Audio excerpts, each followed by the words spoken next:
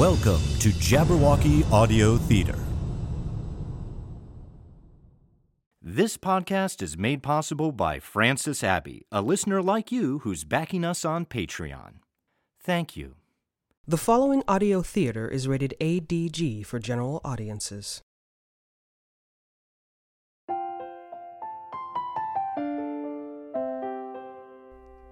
Jabberwocky Audio Theater presents Through the Looking Glass. Hi, I'm Bjorn Munson, the artistic director of Jabberwocky Audio Theater. Starting with this episode, and hopefully for several years to come, we want to lean into the fantasy origins implicit in the name Jabberwocky, with a series of folk tales and fairy tales from all over the world. What with our debut series being space opera and hard-boiled crime, we felt it was high time to get into the more out-and-out fantastical. I realize the physics of some of the beam weapons in Rogue Tiger aren't exactly peer-reviewed, but there is meant to be technology, not magic, behind them. Here, we'll explore tales where magic is real, and even if not readily apparent, just around the corner. We'll be going to faraway lands known only in people's imaginations, and idealized lands for countries very much here on Earth. I grew up not only absorbing every collection of fairy tales I could get my hands on, Andrew Lang's fairy books were a favorite, but also many, many collections of mythology from all corners of the world.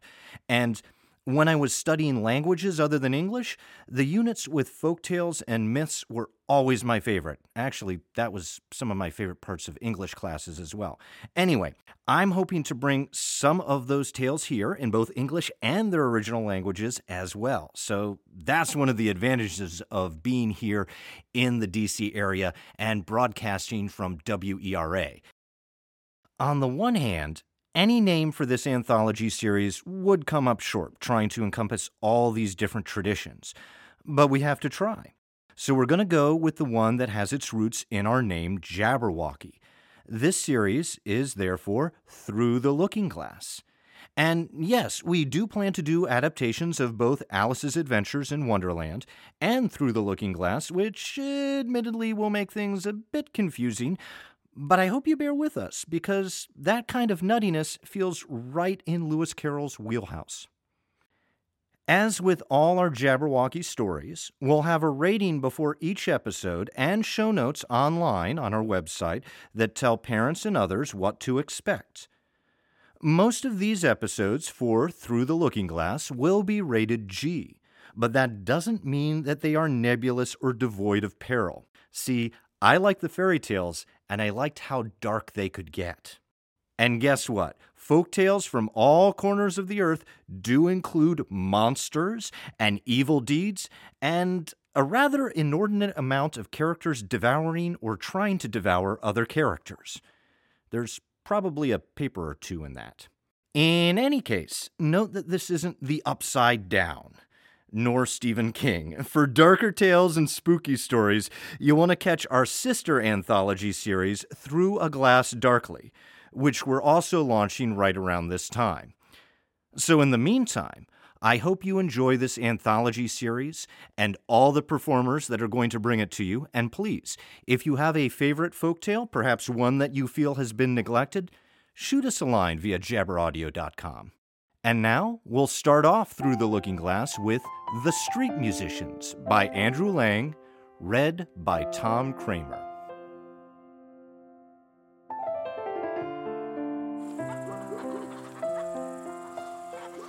A man once possessed a donkey which had served him faithfully for many years. But at last, the poor beast grew old and feeble, and every day his work became more of a burden. As he was no longer of any use, his master made up his mind to shoot him, but when the donkey learned the fate that was in store for him, he determined not to die, but to run away to the nearest town and there to become a street musician. When he had trotted along for some distance, he came upon a greyhound lying on the road and panting for dear life. "Well, brother," said the donkey, "what's the matter with you? You look rather tired." "So I am," replied the dog, But because I'm getting old and I'm getting weaker every day and cannot go out hunting any longer, my master wanted to poison me. And as life is still sweet, I have taken leave of him. But how am I to earn my own livelihood? I haven't a notion." "Well," said the donkey, "I'm on my way to the nearest big town, where I mean to become a street musician. Why don't you take up music as a profession and come along with me? I'll play the flute, and you can play the kettle drum." Well, the greyhound was quite pleased at the idea, and the two set off together. When they had gone a short distance, they met a cat with a face as long as 3 rainy days. "Now, what's happened to upset your happiness, friend cat?" inquired the donkey. "It's impossible to look cheerful when one feels depressed," answered the cat. "I am well up in years now, and I've lost most of my teeth.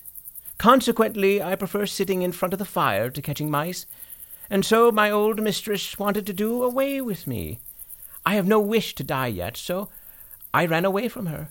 But good advice is expensive, and I don't know where I am to go to or what I am to do." "Come to the nearest big town with us," said the donkey, "and try your fortune as a street musician. I know what sweet music you make at night, so you are sure to be a success." Well, the cat was delighted with the donkey's proposal, and they all continued their journey together. In a short time they came to the courtyard of an inn, where they found a rooster crowing lustily. "What in the world is the matter with you?" asked the donkey. "The noise you're making is enough to break our eardrums." "I am only prophesying good weather," said the rooster, "for tomorrow is a feast day, and just because it is a holiday and a number of people are expected at the inn, the landlady has given orders for my neck to be wrung tonight, so that I may be made into soup for tomorrow's dinner." "Well, I'll tell you what, Redcap," said the donkey. "You had much better come with us to the nearest town. You have got a good voice and could join a street band we're getting up." The rooster was much pleased with the idea, and the party proceeded on their way. But the nearest big town was a long way off, and it took them more than a day to reach it.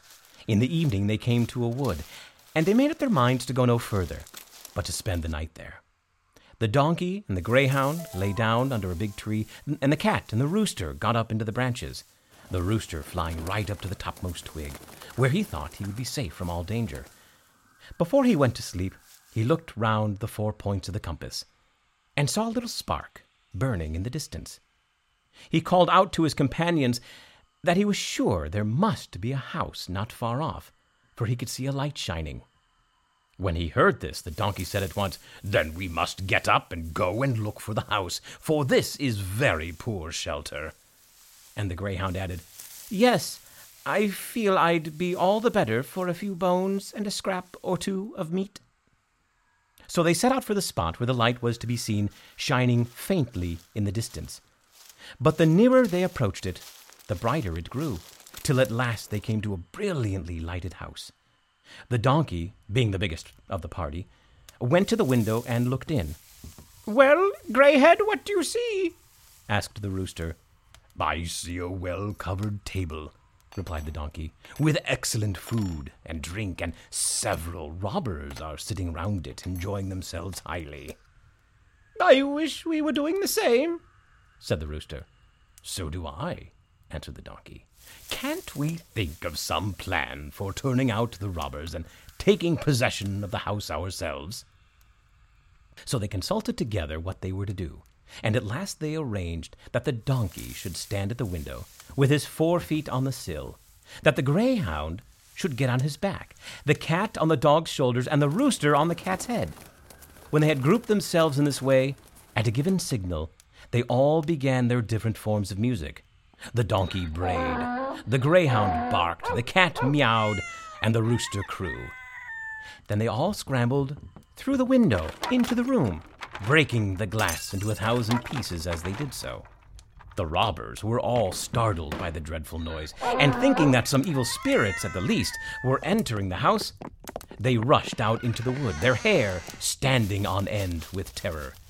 The 4 companions, delighted with the success of their trick, sat down at the table and ate and drank all the food and wine that the robbers had left behind them. When they had finished their meal, they put out the lights, and each animal chose a suitable sleeping place. The donkey lay down in the courtyard outside the house, the dog behind the door, the cat in front of the fire, and the rooster flew up onto a high shelf. And as they were all tired after their long day, they soon went to sleep. Shortly after midnight, when the robbers saw that no light was burning in the house and that all seemed quiet, the captain of the band said, "We were fools to let ourselves be so easily frightened away." And turning to one of his men, he ordered him to go and see if all was safe. The man found everything in silence and darkness, and going into the kitchen, he thought he had better strike a light. He took a match, and mistaking the fiery eyes of the cat for two glowing coals, he tried to light his match with them. But the cat didn't see the joke, and sprang at his face, spitting and scratching in the most vigorous manner. The man was terrified out of his life, and tried to run out by the back door, but he stumbled over the greyhound, which bit him in the leg. Yelling with pain, he ran across the courtyard, only to receive a kick from the donkey's hind leg as he passed him. In the meantime, the rooster had been roused from his slumbers, and feeling very cheerful, he called out from the shelf where he was perched, "Urr!" Well, then the robber hastened back to his captain and said, "Sir, there's a dreadful witch in the house who spat at me and scratched my face with her forefingers, and before the door there stands a man with a long knife which cut my leg severely. In the courtyard outside lies a black monster who fell upon me with a huge wooden club. And that's not all, for sitting on the roof is a judge who called out, 'Bring the rascal to me!' So I fled for dear life." After this, the robbers dared not venture into the house again, and they abandoned it forever. But the four street musicians were so delighted with their lodgings that they determined to take up their abode in the robber's house, and, for all I know, to the contrary, they may be living there to this day.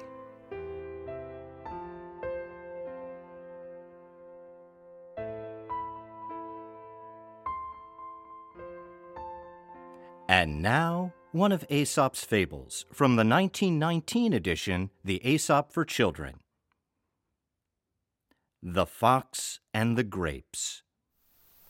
A fox one day spied a beautiful bunch of ripe grapes hanging from a vine trained along the branches of a tree. The grapes seemed ready to burst with juice, and the fox's mouth watered as he gazed longingly at them. The bunch hung from a high branch, and the fox had to jump for it. The first time he jumped, he missed it by a long way, so he walked off a short distance and took a running leap at it, only to fall short once more. Again and again he tried, but in vain. Now he sat down and looked at the grapes in disgust. "What a fool I am," he said. "Here I am wearing myself out to get a bunch of sour grapes that are not worth gaping for." And off he walked, very, very scornfully. There are many who pretend to despise and belittle that which is beyond their reach.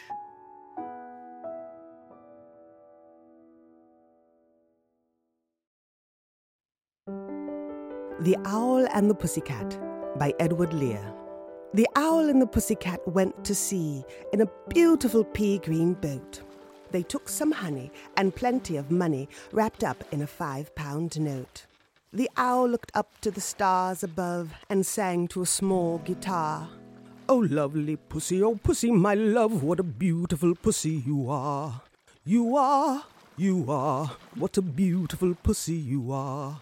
Pussy said to Owl, "You elegant fowl, how charmingly sweet you sing. Oh, let us be married, too long we have tarried, but what shall we do for a ring?" They sailed away for a year and a day to the land where the bong tree grows. And there in a wood a piggy-wig stood with a ring at the end of his nose. His nose, with a ring at the end of his nose. "Dear pig, are you willing to sell for 1 shilling your ring?" said the piggy. "I will." So they took it away and were married next day by the turkey who lives on the hill. They dined on mince and slices of quince, which they ate with a runcible spoon. And hand in hand, on the edge of the sand, they danced by the light of the moon. The moon, they danced by the light of the moon.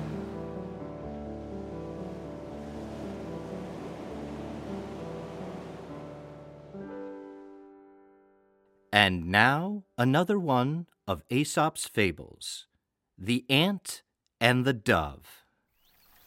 A dove saw an ant fall into a brook. The ant struggled in vain to reach the bank, and in pity, the dove dropped a blade of straw close beside it. Clinging to the straw like a shipwrecked sailor to a broken spar, the ant floated safely to shore. Soon after, the ant saw a man getting ready to kill the dove with a stone. But just as he cast the stone, the ant stung him in the heel so that the pain made him miss his aim, and the startled dove flew to safety in a distant wood. A kindness is never wasted. You've been listening to Through the Looking Glass from Jabberwocky Audio Theater. Produced by Jabberwocky Audio Theater in association with Arlington Independent Media, WERALP, 96.7 FM, Arlington, Virginia. Dialogue editing by Maurice Malda, with final sound mix and mastering by William R. Coughlin. This recording is the property of Team Jabberwocky LLC and may not be rebroadcast, retransmitted, or redistributed without express permission from Team J. For all the latest episodes and information on Jabberwocky Audio Theater, visit jabberaudio.com. If you're enjoying Through the Looking Glass and the other yarns we spin at Jabberwocky Audio Theater, be sure to subscribe and share. And please rate and review us on Apple Podcasts. Check out our Patreon page at patreon.com/teamjabberwocky for exclusive content and to help us continue to bring you further tales of high adventure and mysterious suspense. Until next time, this is Kim Davenport saying thanks for listening and stay tuned for the next thrilling production from Jabberwocky Audio Theater.